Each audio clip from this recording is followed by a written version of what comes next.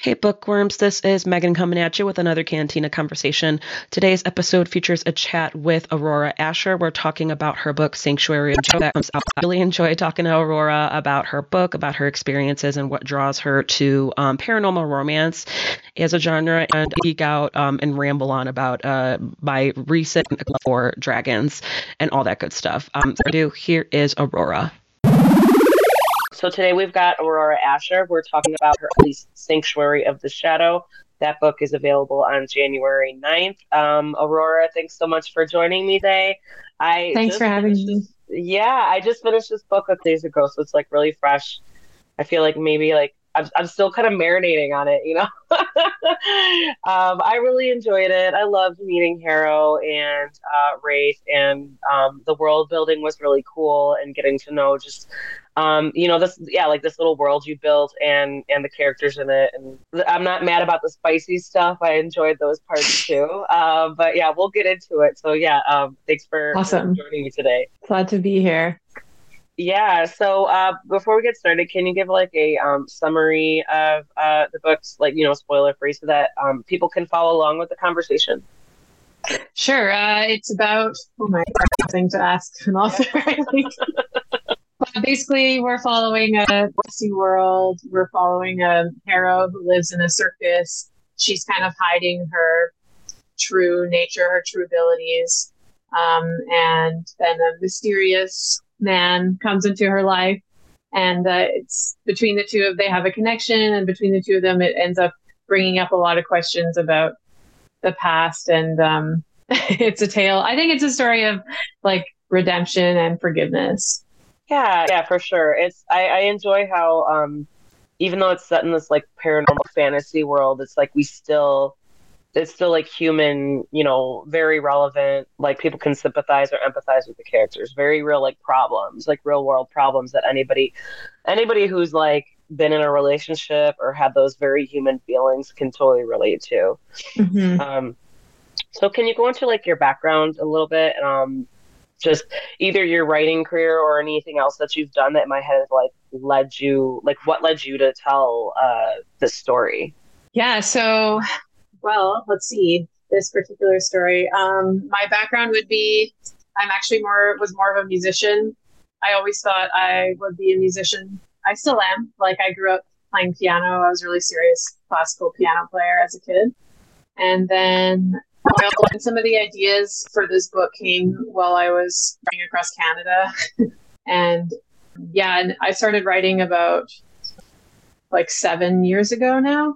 And it started after obsessive about reading very heavily when I discovered the romance genre. So I was hooked. Yeah, I think that's really common with a lot of authors. Either like they always have an idea stewing. They have like a world stewing or character just kind of like hanging out in their brain, and it could be like 10 years before they decide to like go for it.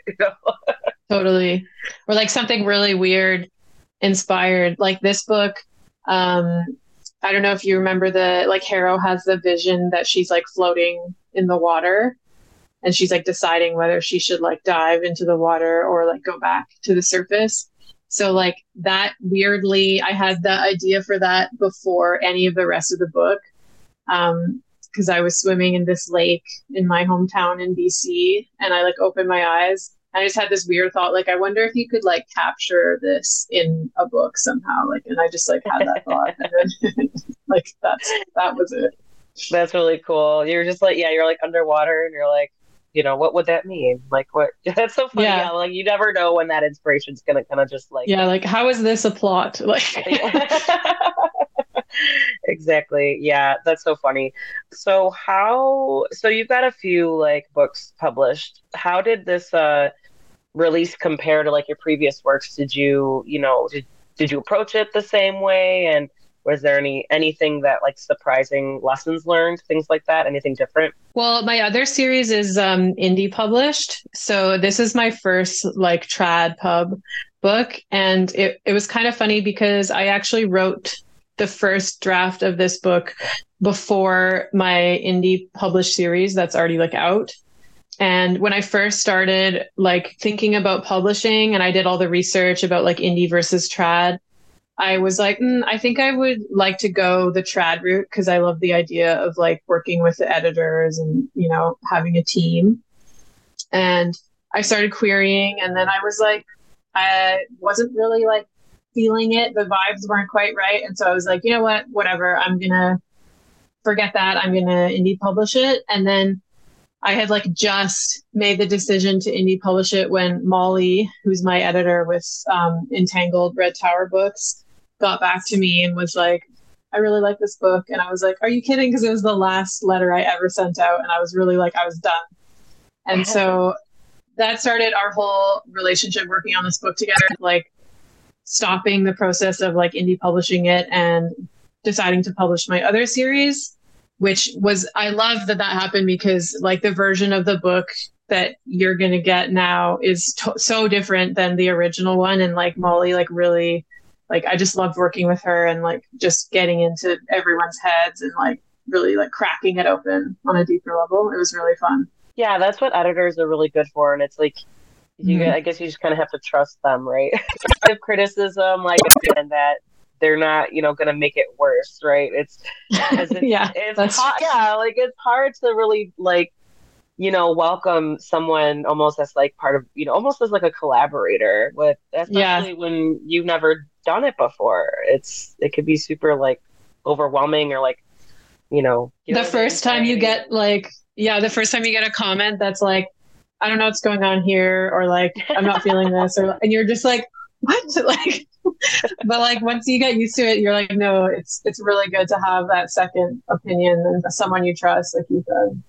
Yeah, absolutely. And then because when you do indie, the team's much smaller. At least that's kind of like what I understand, or it's just mostly you, right? Like it's just like there's not a whole lot of editors. There's not as many cooks in the kitchen.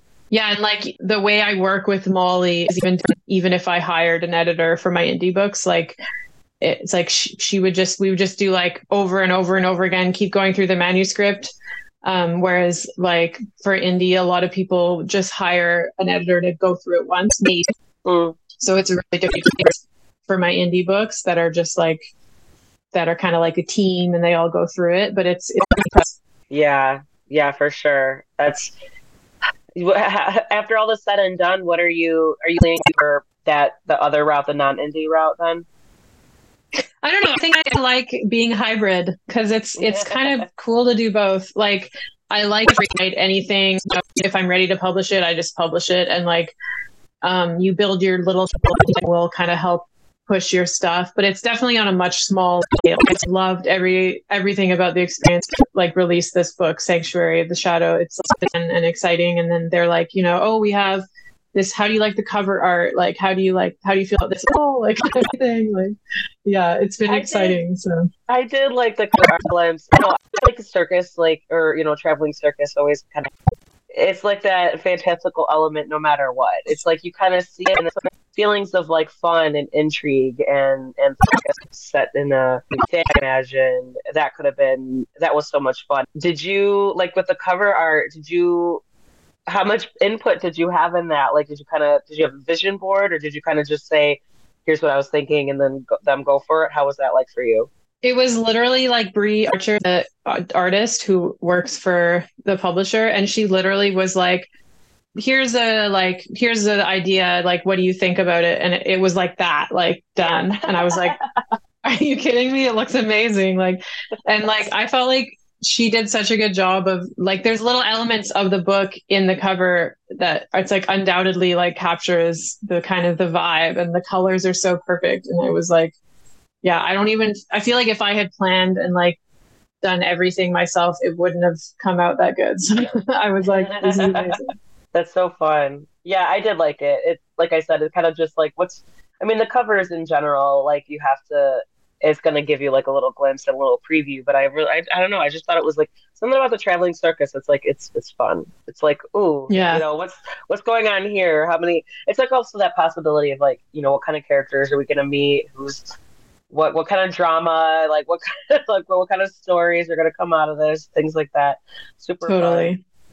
fun. There's a lot of possibility. Yeah, for sure.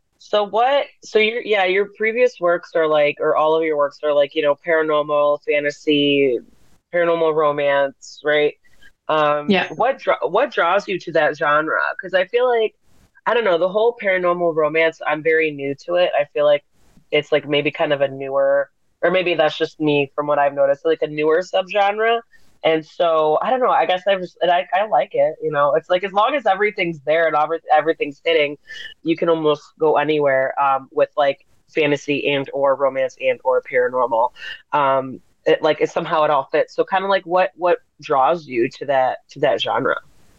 Yeah, I guess like I just love anything like fantastical and like unreal. And I've always been drawn to it like in my art and in my reading choices. And like I remember as a kid I was like a voracious reader, and I always read fantasy books, and I just loved it was like the when I was a kid I specifically have memories of like reading stories about the evil, terrible dragon.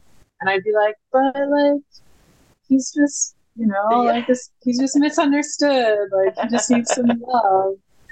And so I guess I just have always loved things like, yeah, larger than life, like unbelievable, mystical magic. I guess I just feel like it adds like a little flavor.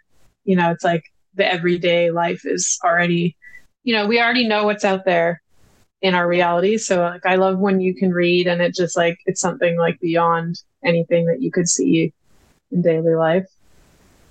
Yeah, I love dragons too. I'm kind of like, Yeah. I don't know, it's really funny because my husband, he was like he's been so obsessed with dragons for like years. And at first I was like, yeah, they're cool. But I guess I was just like accepting it as like part of this big picture of like awesome things to like appreciate. And but then I would like ask him questions about drag, like, or I make comments like of watching, I don't know, like entertainment. And he's like, well, yeah, dragons are really smart. Don't you know that? Like, Duh. Everyone knows right, like that. things like that. And I think just the more like literature, I'm like I don't know. I didn't read like what was it, the Lord of the Rings trilogy. I never watched it because I wanted to read the books first because I'm a dork, and then those books are so dense. It took me a Yeah, I long was like, good luck. Good luck with that. Yeah, it took me a long time to read them. And even so, like Yeah. my parents, they gave me a copy of the trilogy like when I was, I don't even know, maybe I was like 14. And I guess it's supposed to be written for like younger audiences, but I was like, I don't know what Tolkien was thinking, or like maybe his kids were geniuses, because I'm like reading this and I'm like, oh God, this is a lot. Like it's a lot to It's a absorb. lot. And yeah, and so I didn't, and then so every time like any of the movies were on TV, my husband was like, oh, you're so lame, you haven't, or like any other jokes, like inside jokes or like memes. He's like, see, you don't get that because you haven't read it yet. Like, you don't get it. And so I finally did, but I did read The Hobbit, and I felt like that was, more digestible, more easy Yeah. people. And I remember watching like Smog, like that whole trilogy when it came out, and it was just really funny. Like then we kind of got into it, and I was like, okay, now that I understand this a little bit better, like what? You have seen the movies now, though, right? Yes, I have. Okay, good. Yeah, Because those yeah, I are like know. iconic Yeah, movies. no, they were, and I knew they were, but I was like, well, I haven't read the books yet. I don't. I don't That's know. like I the just one thought that was instance. cool. It's like the books are so hard to get through that you need the movies to like help you, kind of like Seriously, because seriously. yeah, I read them as a kid, and I read them like when the movies came out. I watched the movies and was obsessed with them as a kid, and like read the books because of that. And like I read the books like three times. Like looking back, I'm like, how the hell did I do that? Like now I'm like you try to read like the Battle of Helm's Deep or something, and you're just like, oh my god! It's like he Yeah. made it boring. How do you make this boring? It's like, I know. I was like, even so when I did watch the movies, I was like, oh, like this is so much more fascinating than yeah, this is how actually no. epic. I'm right there with you. I'm like, no wonder this was such like iconic set of or at least period of time when they all were coming out and the anticipation Mhm. around it, all the hype around it. Like no wonder, like I understand. But yeah, I remember like reading the books and I was like, oh yikes. Like it's They're like a lot. isn't this supposed to be like, fucking amazing, like epic? Like I wasn't, it was, yeah. I don't, but somehow the movie makers, they worked their magic and they made it, Yeah. fantastic. But yeah, I know I'm all, and plus with like, the Game of Thrones and the spin-off series, and then the Rebecca Yaros's recent releases that have blown Mm-hmm. up. I actually like interviewed her for Fourth Wing, and then I didn't realize, like, yeah, I realized she had books, but then like I feel like Fourth Wing just like blew her up, and I'm like, oh man, like, and I got to talk to her, I'm like, That's awesome. yeah, yeah. And ever since then, and then because of my husband, I read the Aragon series too. So it's like, it's so funny when you say like, when you just mentioned dragons, I'm like, yeah, no, I'm all about that. And now we're like all in the lore, and we're like, how do these dragons compare to these dragons? So that, I know, going back to your point, I think that's super cute that you were like, wait, no, but like, what about him? What about this guy? What about the dragon? I know. He's not evil. Like Yeah. I just like the idea that like anything that's like a monster like had a reason to become a monster. No one's just a monster. So like let's go into that. Like why is he a monster? Like, and maybe he just needs, something to feel better or like a hug, Absolutely.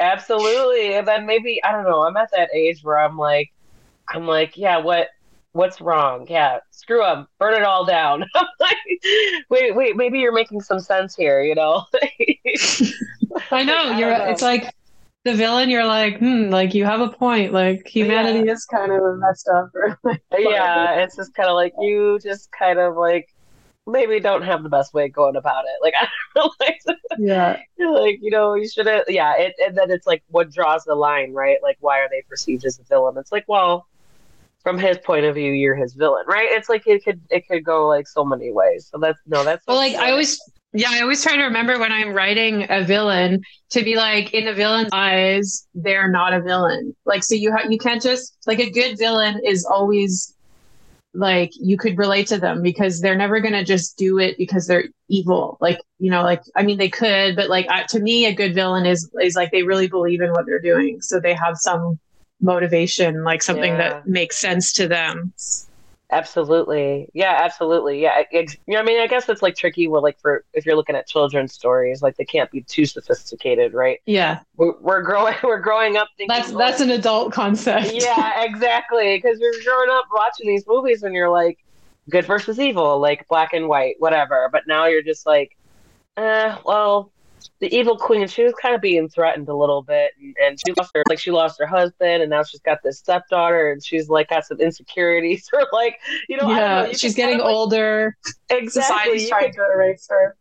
exactly like you could kind of like I don't want to say excuse the behavior, but it's explainable, right? Like you can kind Hmm. of see it's like, okay, like Smog wasn't super evil. He was just like protecting his treasure that he thought that he rightfully stole, like that he conquered.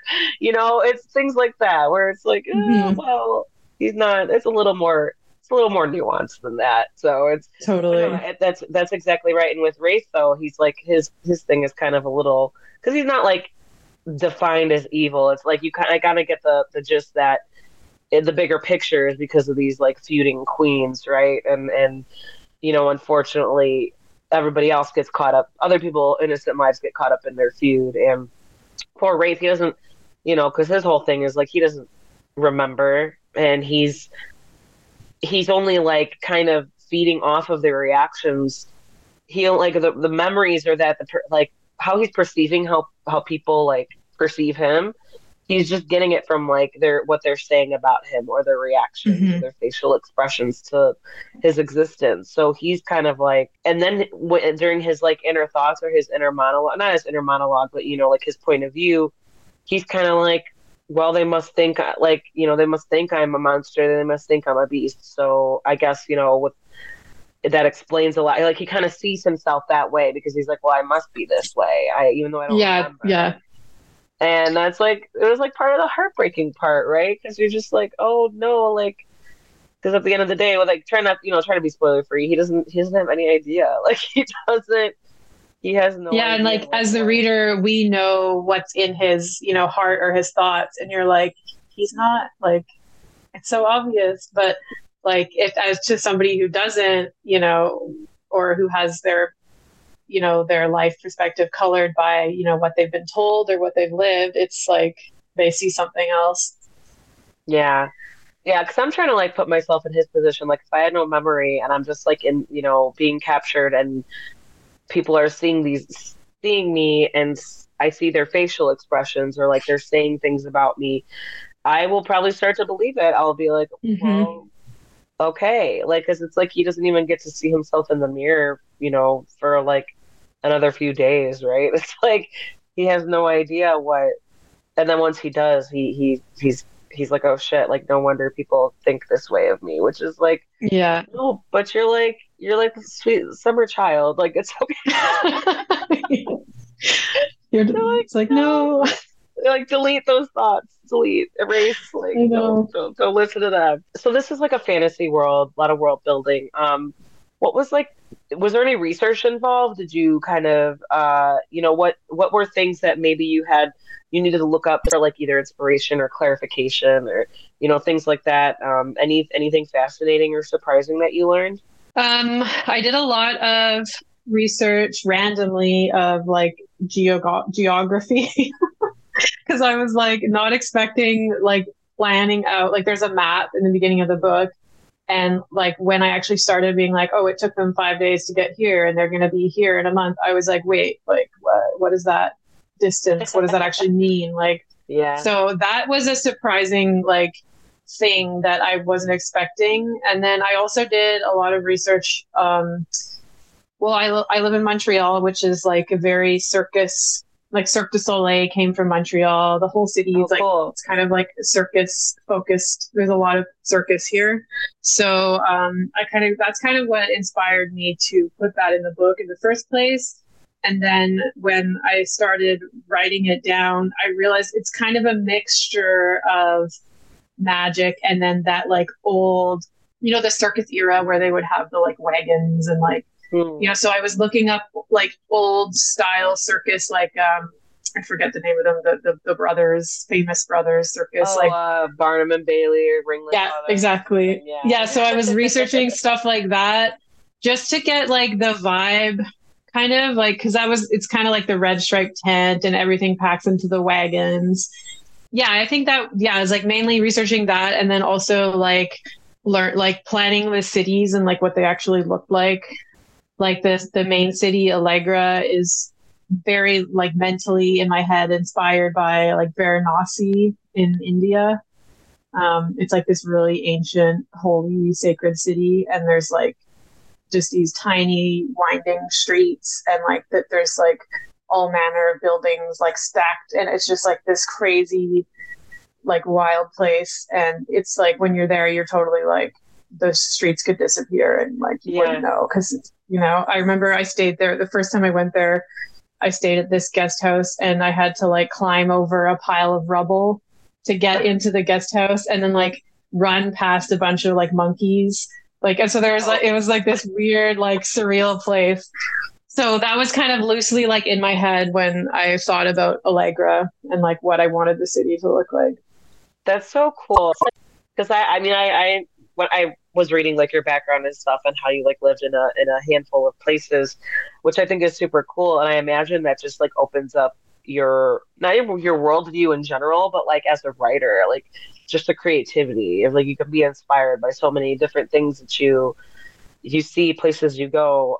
That's so funny though. I imagine it was just like a little like side quest just to get to where you needed to be. Like that's so, but no, to me that sounds really cool and fascinating and funny. I think I would just be worried about like maybe not being attacked, but like just being pocketed by monkeys. Like because I'm sure they are like they're used to being around humans. There's probably people using that to their advantage, right? I'm just like they're scary. Like monkeys in Asia, like you don't mess around. Like some of them will like they'll literally jump on your back and like open your bag and like take stuff out of your backpack. Like they steal like glasses off people's like face, like right off the face. Oh my god! Yeah, it's scary. Like some people are like, haha, look at the monkeys, and I'm like, no, like run away. Like this is don't look them in the eye.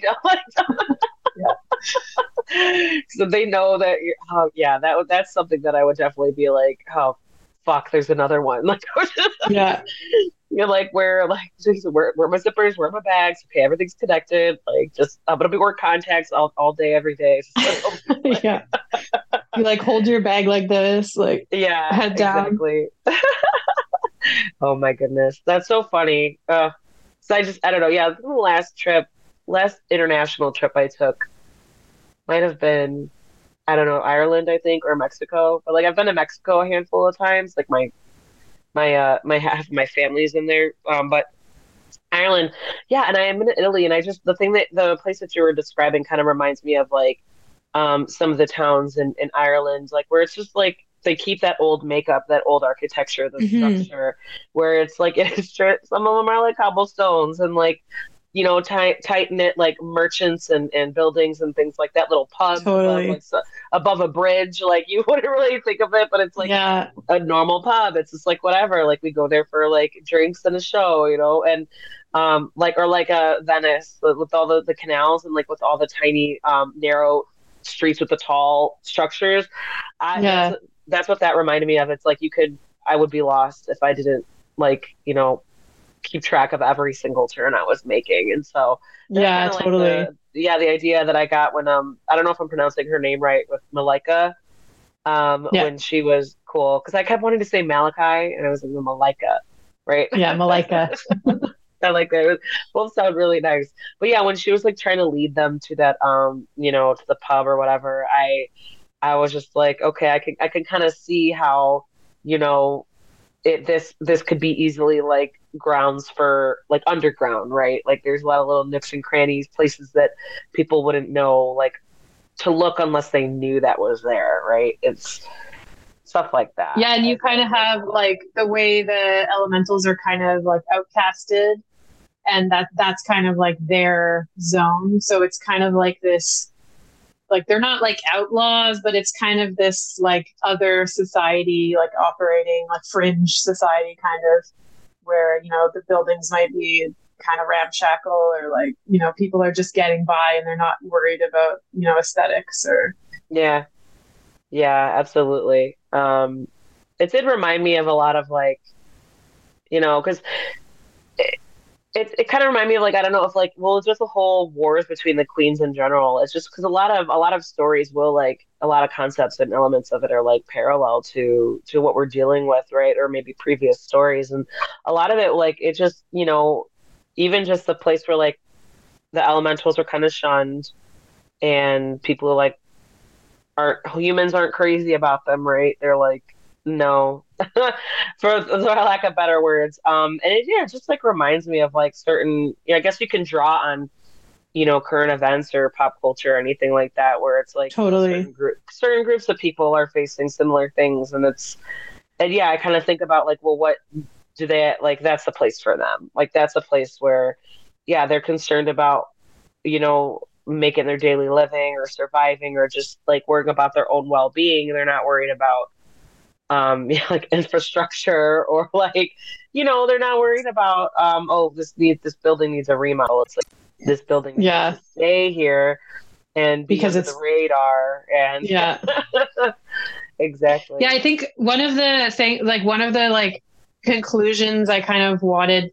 to draw or just like illustrate is how you can't lump people in with like their shitty governments or like rulers in this case, because like if you think about like what the humans feel about the elementals is like they hate them because they're related to the queens, and the queens are responsible for like all this conflict and poverty and strife, and then meanwhile we're looking at the perspective of the elementals and they're like, yeah, we kind of hate the queens too, like but the humans are kind of just putting them all in. And I think it's like, I feel like we have a tendency, like we're talking about drawing parallels. It's like we have a tendency to do that in the real world, like with people when we see like conflicts. And it's like you have to remember that like the average citizens are not, in line with what's going on. Absolutely, yeah. And if you dive, we could go down a wormhole. You dive deeper. Yeah. Who's benefiting from these conflicts? Like what happened with the queens in your story? Like, it was like revenge based, and it was like some drama, and it's, you know, who's benefiting from that, like who's Yeah. what was the reasoning, and what are they, who benefits from this group of people being outcast, who benefits from this one sister doing one thing, right? It's kind of like weird to kind of look at it that way, but it makes so much sense when you look at the bigger picture, because then that's how you start to sympathize with the characters more, you know, like it's, I mean, even still, you know, even then you still find these out and you start to sympathize with like even the queens. I felt bad for a few of them. I was like, it's like, oh, that's, you know, even like the they've gone kind of crazy and rage, you know, Fury. vengeful. Yeah. Yeah, Yeah. I so felt bad for her too. It was like, I was like, girl, like, I don't know, man. Like, I don't blame you, but you shouldn't have roped everybody else into that. You did some Yeah. fucked up shit. Like, you should. It's, And yeah, it's like they're so powerful that, and they're a little bit entitled. Like, what's yeah, gonna happen if you have like such power like that, like absolute power? Something happens and your heart's broken. Like, how are you yeah, gonna react? Like, you're gonna lash out in a big, major way. Like, yeah, I feel like the reason more people don't do stuff like that is just because they don't have the power. So it's pretty like a human thing for her to yes, do, even if it's like over the top. absolutely. Yeah, that sense of entitlement is definitely part of it, because it's just, yeah, I Hmm. think that sense of entitlement, the bigger that is, the more like, you know, retaliation that you're going to think about, that you're going to feel. Like the more, you know, if you're not first with someone who's used to like laying low and not, you know, kind of just going for scraps, they're not going to be pissed if something doesn't go their way or if someone does them wrong, because they're just like, oh well, another day in the life. I don't know. But versus like the Yeah. queens, so they're gonna be like, excuse me, what is this? No, absolutely not. I'm gonna teach you a lesson, Yeah. and I Yeah. don't care, you know, I don't care who gets hurt in the process. It's yeah.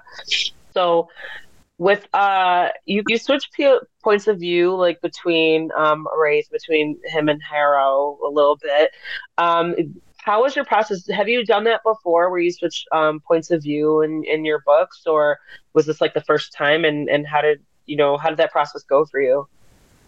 Actually, yeah, I always write. I always have written like that. Everything I've written has been in third person, like limited point of view. I think the reason originally was because when I started my voracious romance binge about 10 years ago now, all of the books I read were in that point of view. And it just kind of like entered my brain as that. And then recently, it's only in the last like few years, like first person has become like super popular and like everyone's writing in first person and now like even present tense first person. And like Mm. at first I was like, ugh, and then I realized like it's not about the tense. Like as a reader, I'm like, it's not about the tense. Like if it's well written, it's well written. Like now I happily read anything in any tense and any point of view.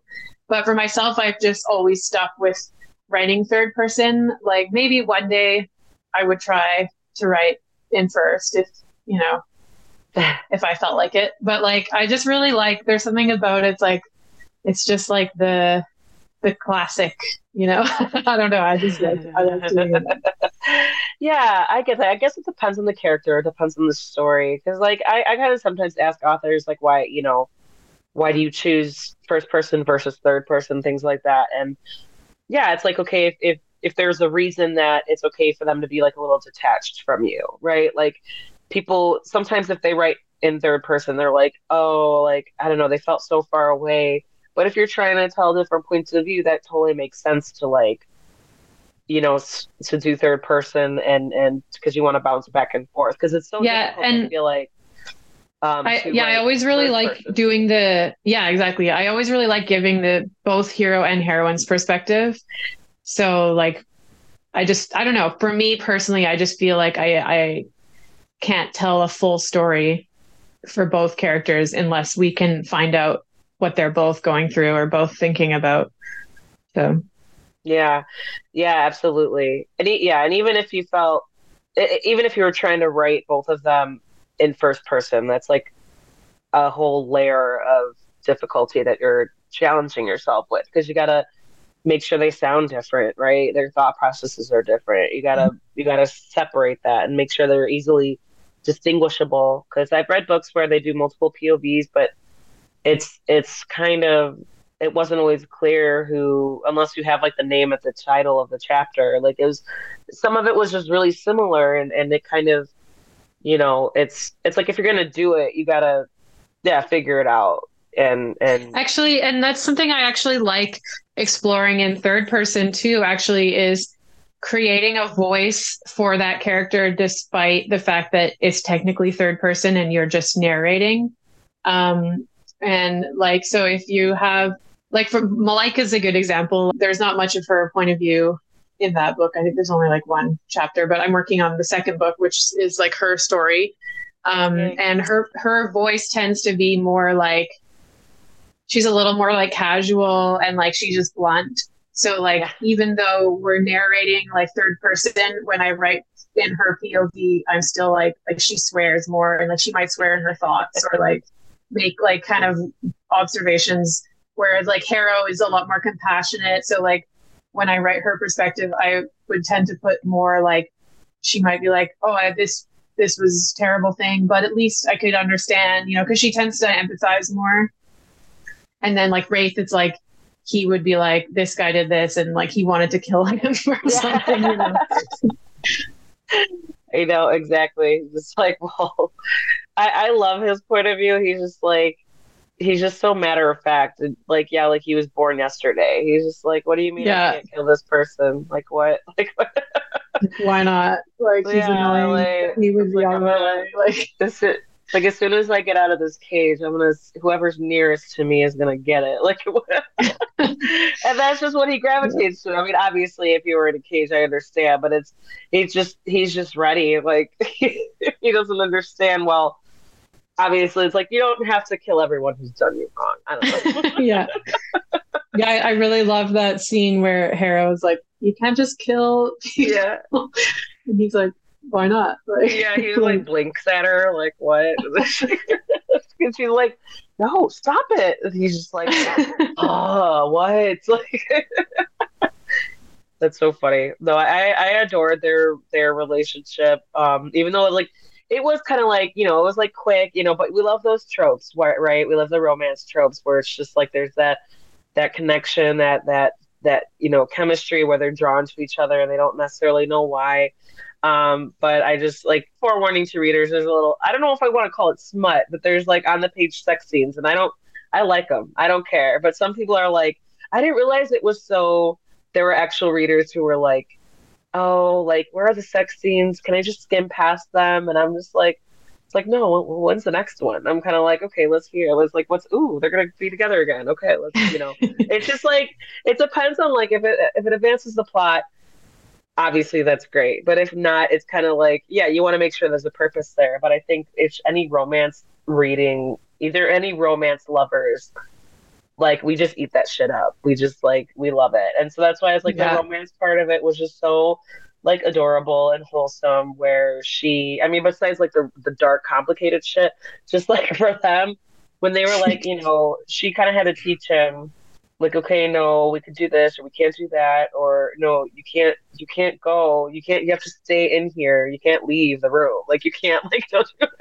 you understand the concept of like, we're in hiding until it's okay, like, it's, yeah, I appreciate those little parts where you could see him. It's like that softer side of him too, where, yeah, like I know, and he tries so hard, like, he really tries. It's like, yeah, just like he's almost like, I would say he's almost the perfect mate, except for like his, complicated baggage, because he's open-minded, he listens to her, he's open-minded for the most part. Obviously he's got bigger fish to fry, but he's open to listening, he's open to reason, he listens, and it's just things like that where we're just kind of like, I also love how one of my favorite parts is just like when you're putting your characters through, like, especially someone as ruthless and like deadly as him, you put him in a situation that he's like totally out of his element, right? Where he's just like, he might be made really uncomfortable, or like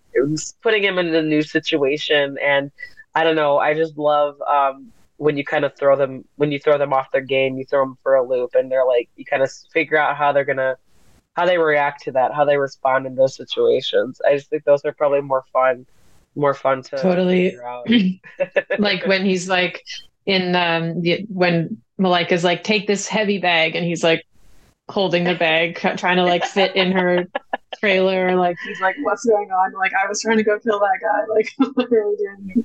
Yeah, they're like, okay, well, you're right. Okay, just go sit out there then. He's like, what now? Like, okay, like, yeah, because he doesn't have any like, he doesn't like take any initiative because he doesn't know what the hell he's doing, right? He doesn't. Yeah. He's not like, oh yeah, I'll just go wait outside. No, he's like literally, matter of fact, taking it like at face value, like just. Yeah, and then when he does take initiative, it's like the wrong thing. Yeah, he's like, like, what are you doing? Yes. Then everyone's like, Ray, no, like, no. What? So what was the most challenging parts to write, and then what were the most enjoyable parts to write? Challenging, I think this kind of goes back to like I was saying, working with Molly and like my editor. She did such an awesome job of getting me to, like, if I had a character on the page that was acting a certain way, anyone, she'd be like, why? Like, why are they doing that? And I'd be like, well, I don't know. Like, because they just are. That's how they are. And she'd be like, let's go into that. So like, that was a process that took a lot of thought and like a lot of minor tweaking, just to like, be like, if someone does something, like their motivation, like what's their motivation, and like to really like know that inside and out, like to the point where like if I had to, I could go write a side story about every single person in that book, because I like figured out in great detail exactly why they're there, what they're doing, why they're motivated. Yeah. So that was definitely a big challenge, but it also was one of my favorite parts too, because it's just like, it's how I want to, it's like, I want to do the service to the characters. Like they deserve to be like fleshed out that way. And yeah, I think for the funnest parts to write were probably, I always love writing like fun character interactions. This, like my other paranormal series is like a little bit more like funny. So like there's a lot of like banter. And this one has a lot more, it's just a bit like heavier. It's a bit deeper, but I still love those like lighthearted moments, like with like Harrow and Malika, or just like whenever there's two characters that like sit down to talk and have a conversation, like those are always my favorite parts to write, because I feel like I'm like a fly in the wall, like just trying to like capture they're actually there doing it, and I'm just like, the scribe or something. Yeah. That's so funny. I know. Yeah, exactly. Be a fly on the wall. I know. And I love that how you bring up a good point about really figuring out all the characters' backstories, even though maybe 10% of that makes it in the story. Because it's like, yeah, you have to figure out what their background is, what their motivations are, like everything. And it is like, tip of the iceberg, or like the duck floating on water. I don't know, where it's like, everything's calm and everything's there, but then under the surface, there's like a lot more going on. It's like there's so much more that goes into it. And I just imagine writers with like multiple like plot lines, or like with multiple characters, like complicated characters, just like having post-its everywhere, like a mood board, just like trying to attach everything and seeing how everything fits in. Because and like I love that now, because I think Salazar, he could have like a whole side story of his own, or I want to know his origin story, like, because he's kind of terrifying, but he's like he kind of, readers kind of eventually notice or realize that he kind of has to be. And it's like that whole complicated, like, yeah, he might be seen as like this cruel, ringleader, like, or even like, slave master, so to speak. But, under the surface, readers find out like he has a reason. And if he wasn't doing the things he was doing, there would be like people's lives would be a lot more difficult. Yeah, it's kind of like the circumstances kind of force him to be ruthless like he is. And it's like, whether or not he likes it or wants to be that way, it's kind of like he's the man for the job. Because like, if you're not that, it's like, it's not going to work. And like, speaking of being justified, like as far as he knows, what he's doing is the only way to make it work. And like, he has the proof that it's been working. The circus is going strong for years. So he's like, if you know a better way, like, let me know. But like, no one else is doing this. So Yeah. And he's like, yeah, especially with his connections and stuff, he's like, he because I just love, like, because you see his confidence, but then when later you learn why he's like, just he walks around with like this knowing, like, like there's something more there, that he knows things that he's not sharing with people. And it's like, then you realize later, like, well, yeah, like he does, he's kind of on his own, like, not like secret mission almost, but it's just his ongoing, like, which also aid to his motivations, right? Like, what are his tasks? What are things that he always has to be mindful of? And why does he act the way that he acts towards, his interactions and everything? It's because he's like, yeah, you kind of understand, oh, it's because of your connections, or because you have responsibilities that nobody else either can or needs to know about. It's like, which I enjoyed. Yeah, like I said, you could write a whole, like, short story series for him alone, because I imagine he's got quite a few adventures before readers meet him, for sure. totally. And yeah, I definitely plan to explore his character more in the later books too. Oh, I have perfect. plans. Yeah, nice. Yay. So just a couple more questions before we wrap up here. So, what do you hope readers get out of this story? Yeah, like I said it before, it's a story of like redemption and forgiveness, and I think that was the main kind of theme, is like the balance, the contrasting elements, fire and water, and they're coming together in balance. And also, like, there is a lot of pain and hurt in the past, and like, just like the act of forgiveness is such a big part of this, and like stepping outside of the the narrative of the war and what people are told to believe about other people, and like who's evil and it's like the characters are like choosing what they believe in and what their truth is, kind of.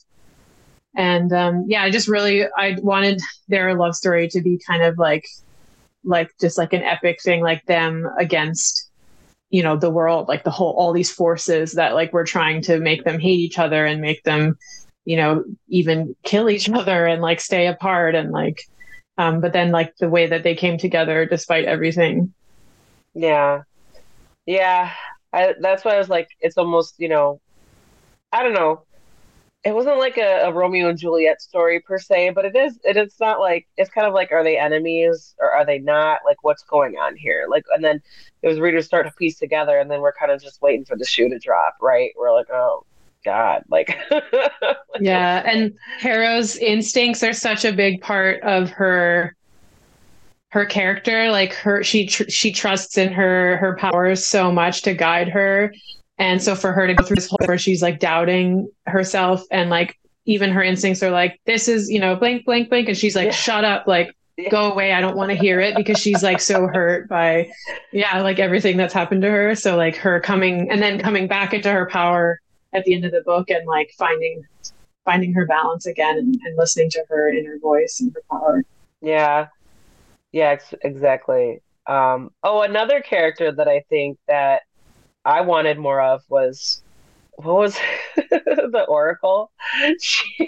Nashira. Yeah, I was like, I want more of her. She was hilarious, and it was really funny. Like, the characters were kind of trying to warn them, like, just a heads up. She kind of talks weird, but I don't really know why. Like, I think this is how her brain works, but like, I don't know. I just liked her overall, because yeah, like someone who has that like mysterious ability to see past, present, and future at the same time. I would be the same way too. Like, oh, it's gonna be okay. They're like, what do you mean? Like, what?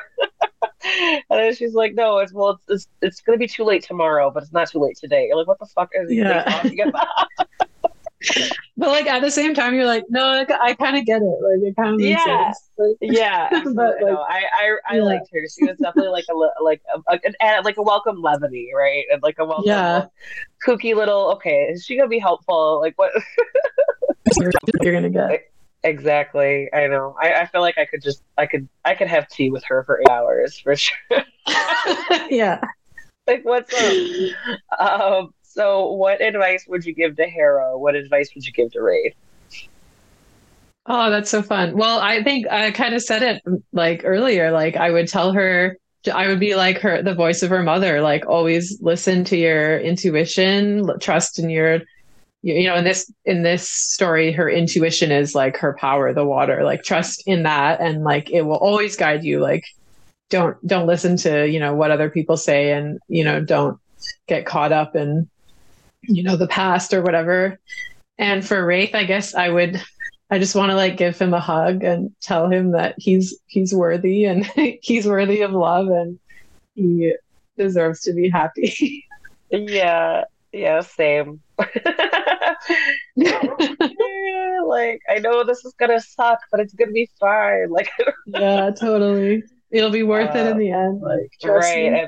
absolutely. So, what you kind of mentioned this earlier. So, yeah, what's next? What are you working on that you could talk about? What can readers expect that you're allowed to talk about? Yeah, I'm writing. Well, it's kind of technically written. But it's like in its very chunky, rough form. The second book, which is going to be Malika's story, and we get like a little snippet of like her backstory in book one. So that's going to be like the primary focus of the second book. And yeah, I have no idea when it'll be done or any kind of due date, but that's what I'm currently working on. Yeah. Now, is that going to be like a true sequel, or is it kind of be like a standalone where readers can read it without having to read the first one? Or you haven't, you're still trying to figure it out?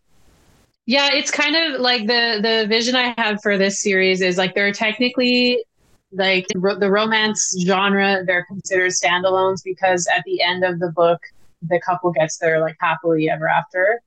So like that couple, Harrow and Wraith, their story is kind of that's the end for them, and the next book will be Malika and her partner's story, and that they will have their happy ending at the end of that book.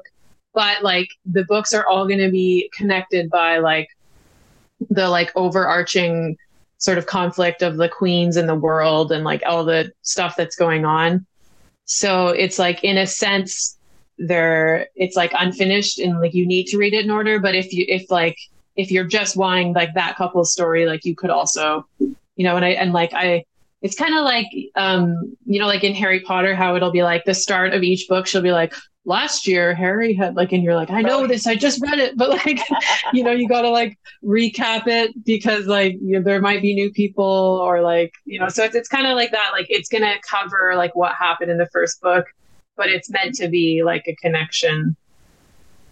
Cool. Yeah, because I could see where you could like almost, it does make sense to kind of focus on her. But yeah, I guess it like you could almost, yeah, you want to figure out how you're going to deliver her story, right? And how, yeah. Yeah, and like Harrow and Wraith, like their story's not like done. Like it's not like, oh, they're gone. Like they're still a big part of it, but like the major telling of their story is in this book one. Yeah. Yeah, definitely. Aurora Ascher, where can we find you online and on social media? Yeah, I have pretty much everything, like all the platforms. I'm most active on Instagram, which is like Aurora Ascher author with like periods in between. I also have a mailing list and a Patreon. And everything's on my website, which is just myname.com. And there's all the links and everything. Yeah, solid. Yeah, well, I'll make sure to include that in the show notes too, so everybody they have it there if they want to go find you for sure. Okay, great. So Aurora Ascher, Story of the Shadow, that comes out on January 9th. Thank you so much. It was such a fun conversation. Like I said, I really appreciated meeting Harrow and Wraith and the world you built. And yeah, I'm excited for Malika's story. And feel free to come back if you want to chat about her. Awesome. That's great. Thank you so much. And there you go. That was Aurora Ascher talking about Sanctuary of the Shadow. That book comes out January 9th. Go ahead and check out the show notes to find links on where to find her on social media and where you can purchase the book. Rate, review, subscribe. Go ahead while you're searching those social media sites. Go ahead and find Cantina Book Club and give us a follow as well. Subscribe to the podcast as well so that you never miss a beat. If you need any book recommendations, check out my book reviews on cantinabookclub.com. And if you find any that you like, go ahead and hop on over to Bookreads at Amazon and give them a rating and a review. It really does help the authors out. And as always, thank you guys so much for listening.